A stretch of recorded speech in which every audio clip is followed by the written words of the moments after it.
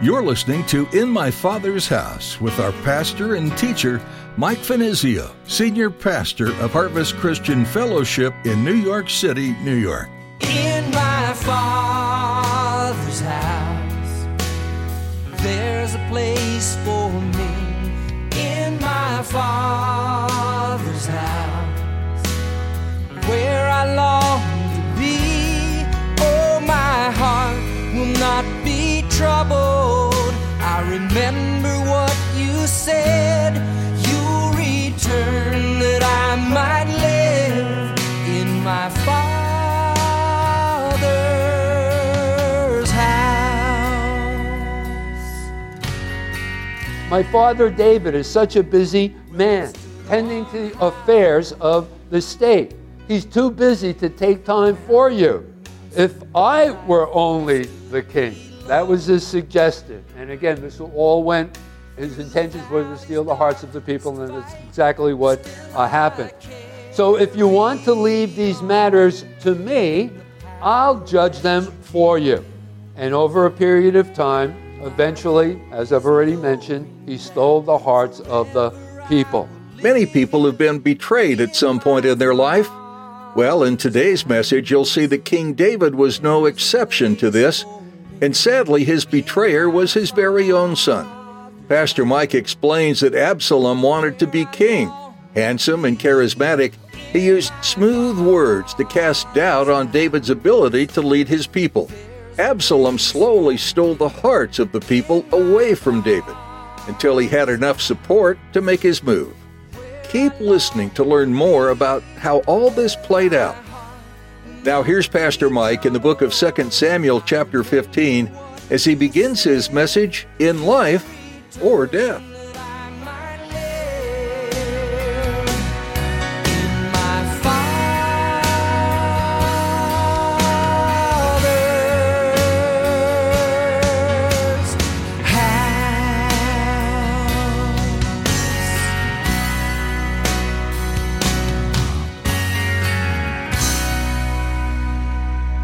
Second Samuel, the Making of a Man of God series.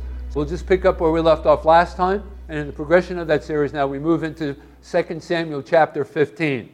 So 2 Samuel chapter 15. Before we get into our text, let me set up this Bible study for you. So to do that, we need to go back a little bit. And remember in our previous studies, in the previous chapters, we were introduced to a fellow in our cast of characters whose name was Amnon. And Amnon happened to be David's oldest son. And we were told in our previous study that he was infatuated with his half-sister whose name was Tamar. In fact, we were told that he was sick with love. But the truth of the matter was he wasn't really sick with love. He was rather sick with lust. And so being infatuated with his half-sister Tamar, he forces himself upon her and rapes her. Now, Tamar's brother, Absalom, also another son of David from a different wife, found out about Amnon's wicked deed, and he tells his sister Tamar not to tell anybody what had happened and that he would take care of it. Well, after 2 years, and you can just imagine his anger now has been brewing in Absalom for a period of 2 years, when reprisals were unexpected, during the sheep shearing season, which was considered a very festive time, it was the time of a harvest, Absalom plans to host a feast, and he invites all of the members of the royal family, and this would have included all of David's other sons as well as Amnon. But his real intentions is to kill his brother Amnon at that feast, and that is exactly what happens. Remember, we talked about that last time. And after he is killed, Absalom flees to his grandfather's home.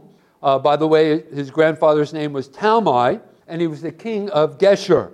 David is devastated upon hearing of the news of his oldest son's murder, and the only reason David didn't pursue Absalom is because he would have had to go to war with his father-in-law, Talmai, who was protecting Absalom. Well, anyway, for 3 years, David, mourning the death of his son Amnon, angered over Absalom's taking of his life, but eventually David's fury waned. And now he is longing to see his son Absalom again. But neither party were working towards reconciliation. Neither would take the first step in asking their forgiveness. And so we were introduced to also in our cast of characters a fellow whose name was Joab, who happened to be David's captain. So he steps in and persuades David to receive Absalom back into the city of Jerusalem. So therefore Absalom is brought back and reconciliation takes place. So that's where we left off last time. And that brings us now to chapter 15. And let's begin by reading the first 6 verses of this chapter. And by the way, this message, the title is In Life or Death. And this message has everything to do with commitment and the importance of commitment, particularly in our relationship with the Lord. So let's go ahead and begin by reading the first 6 verses of chapter 15. After this, after the things that I have just suggested, it happened that Absalom provided himself with chariots and horses and 50 men to run before him. Now Absalom would rise early and stand beside the way to the gate, that is the gate of the city of Jerusalem. And so it was whenever anyone who had a lawsuit came to the king David for a decision, that Absalom would call to him and say, "What city are you from?" And he would say, "Your servant is from such and such a tribe of Israel." Then Absalom would say to him, "Look, your case is good and right, but there is no deputy of the king to hear you." Moreover, Absalom would say, "Oh, that I were made judge in the land, and everyone who has any suit or cause would come to me, that I would give him justice." And so it was, whenever anyone came near to bow down to him, that he would put out his hand and take him and kiss him. Notice he wouldn't allow the people who came for judgment there in the gate of city to bow down to Absalom, but he would forbid him to do that. He would rather grab him and shake his hand and embrace him. And the idea here was that Absalom wanted the people to know that he was a man of the people and that he could relate to their problems. And then in verse 6, in this manner Absalom acted towards all Israel who came to the king for judgment. And so Absalom, notice here, and this is very important, stole the hearts of the men of Israel. Okay, now I want to remind you about a couple of things concerning Absalom. Remember, Absalom had his eye upon the throne. He was a very ambitious young man. So Absalom, the son of David, has been slowly, deliberately stealing the hearts of the people away from his father, as was indicated there in verse 6. He's been standing at the gate of the city of Jerusalem, and by the way, that's where either the king himself or his deputies presided over the different cases that were brought for judgment. And when people came to receive that judgment, to resolve their issues, to hear their cases. Remember, in one of our previous studies, we talked about this. This was at least partially the king's responsibility, or one of his deputies, to preside over such judicial matters. But Absalom would say, "Oh, what a shame. My father David is such a busy man, tending to the affairs of the state. He's too busy to take time for you.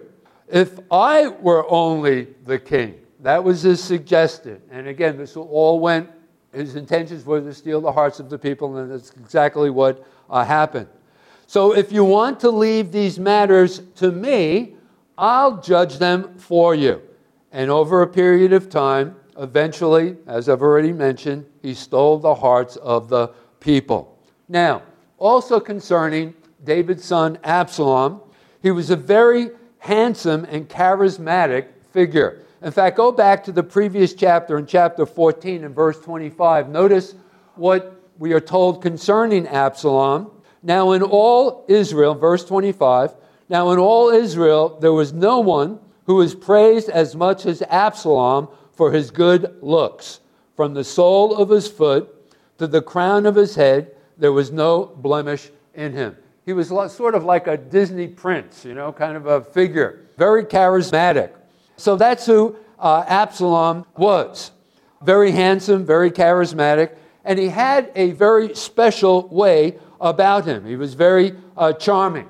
Now, go back to our text in chapter 15. Notice there in verse 1, he acted very royally. Let's go back to verse 1. Now, after this, it happened that Absalom provided himself with chariots and horses and 50 men to run before him. So he wants to project upon the people that he was worthy of being the king over Israel. He acted royally.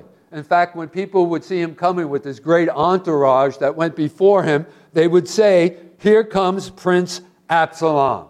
Okay? So all of this was done, and again, with the intentions of stealing the hearts of the people and unseating his father David to be the next king. Now let's pick up in our chapter, and let's read verses 7 through 12. Now it came to pass after 40 years. Now we're not quite sure about this reference to 40 years here. Some Bible commentators suggest that this was the age of Absalom during this time, that he was 40 years old.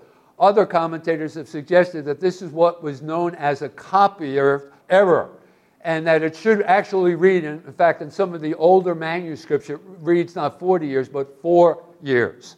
So after 4 years, so if that be the case, it would have taken place, this whole incident would have taken place 4 years after Absalom had been restored by his father David to return to the city of Jerusalem. So we're not quite sure, and that's open to speculation.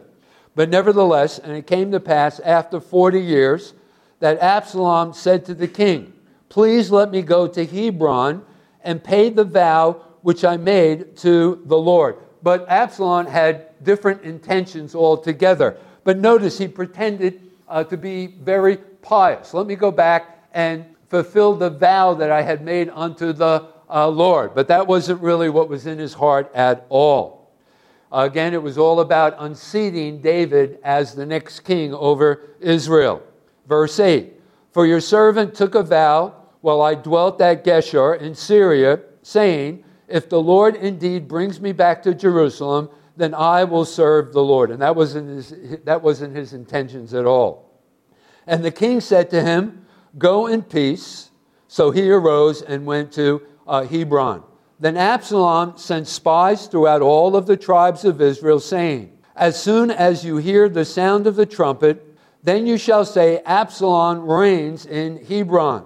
And with Absalom went 200 men, invited from Jerusalem, and they went along innocently and did not know anything. So they weren't really a part of Absalom's putting this whole thing together. They were innocent. They really didn't know. But upon the invitation that was given them by Absalom, they accompanied him there.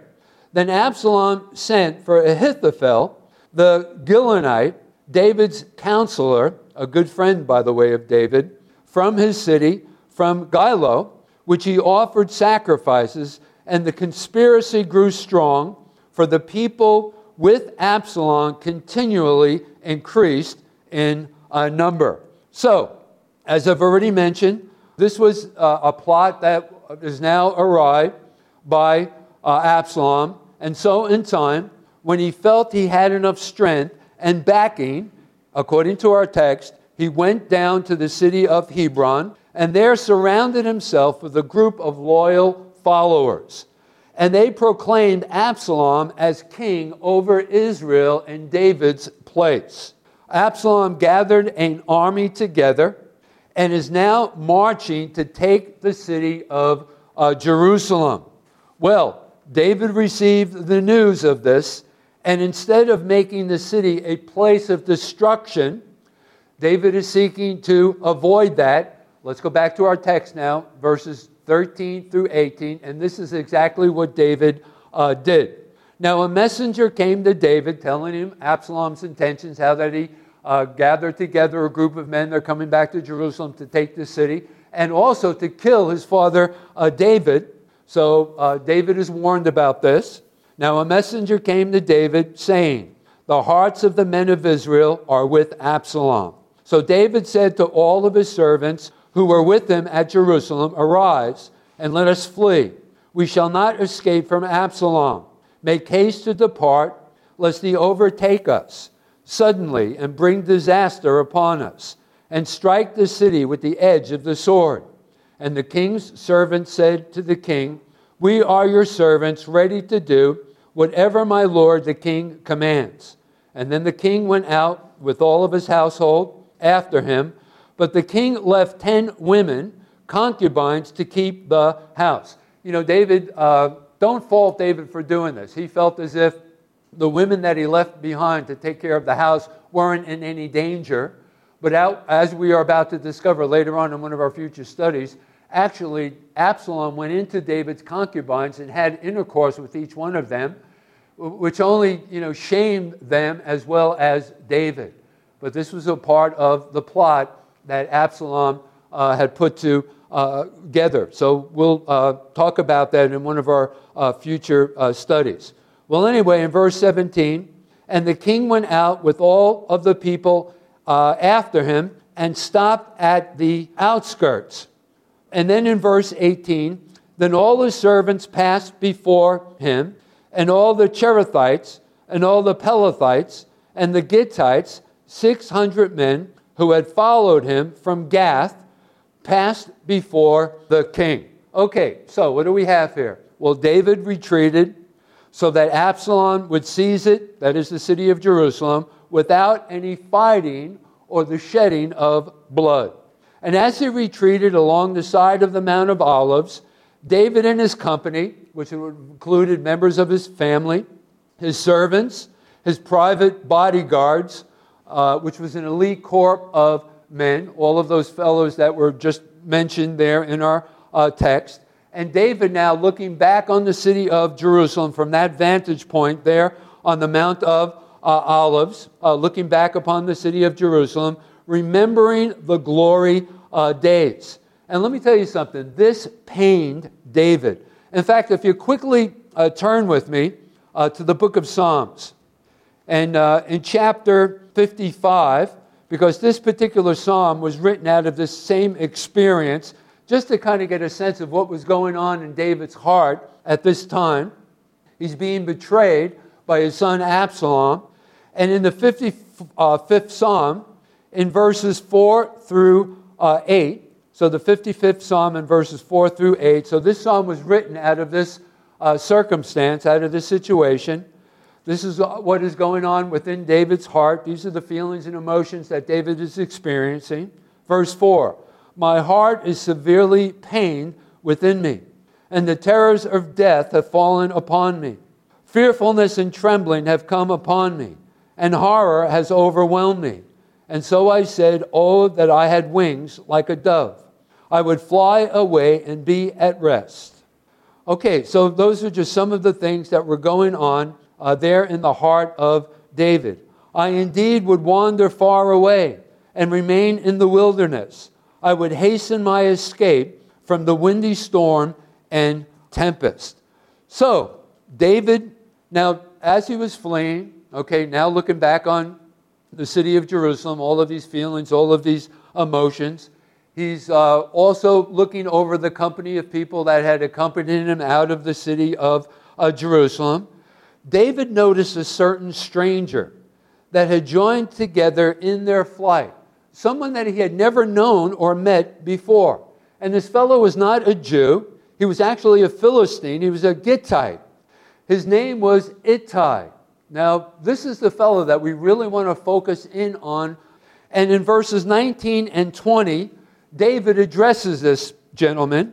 And there we read, verses 19 and 20, Then the king said to Ittai, the Gittite, Why are you also going with us?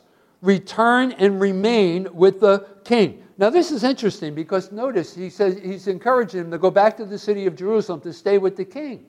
So he's acknowledging the fact that Absalom, in fact, is actually going to unseat him as the king over Israel. Well, anyway, he goes on. He says, in other words, what he's saying is, don't put yourself in jeopardy. Don't put yourself, don't throw your lot in with me, because I'm facing an unsure future. And we really don't know what tomorrow is going to bring. So we don't want this to come upon you. You know, you're a stranger among us. And so he's encouraging him to go back to the city of Jerusalem. So he goes on here, for you are a foreigner and also an exile from your own place. In fact, that you came only yesterday. Should I make you wander up and down with us today? Since I go, and I know not where, return and take your brethren back. Mercy and truth be with you. So once again, David is facing an unsure future. He might have actually been tracked down by Absalom and killed. So he didn't want this fellow Ittai to have any part of that, or maybe face death himself. But notice, I want you to consider Ittai's response to what David had just encouraged him to do. And this is a verse of Scripture, and in fact, it's the last verse of Scripture in our text, but it's the most important of all, and it has everything to do with commitment. And as it relates to you and I, it has everything to do with our commitment to the Lord Jesus Christ. Okay, so how did Ittai respond to David's encouragement to return to the city of Jerusalem? But Ittai answered the king and said, as the Lord lives, and as my lord the king lives, surely in whatever place my lord the king David shall be, whether in death or life, and that's where we get the title of this message from, even there also your servant will be. So here, Ittai made a total commitment to David. He says, wherever you are, in life or death, that's where I want to be. David, I am all in. I'm going all the way. You know, one of the sad tragedies of our age today is the lack of true commitment. Everybody today within our culture seems so elusive. It seems as if everybody wants to do their own thing. And there are very few people who are willing to make a total commitment to anything. I'll give you an example of this. In the marriage relationship, in the marriage ceremony, we make our vows to our spouses for better or for worse. Hey, we're all down for the better, right? But as you know, if you've been married or are married, there are times in the marriage experience where things turn bad. And it's at that point where many spouses bail out of the marriage relationship. I didn't count on this, right?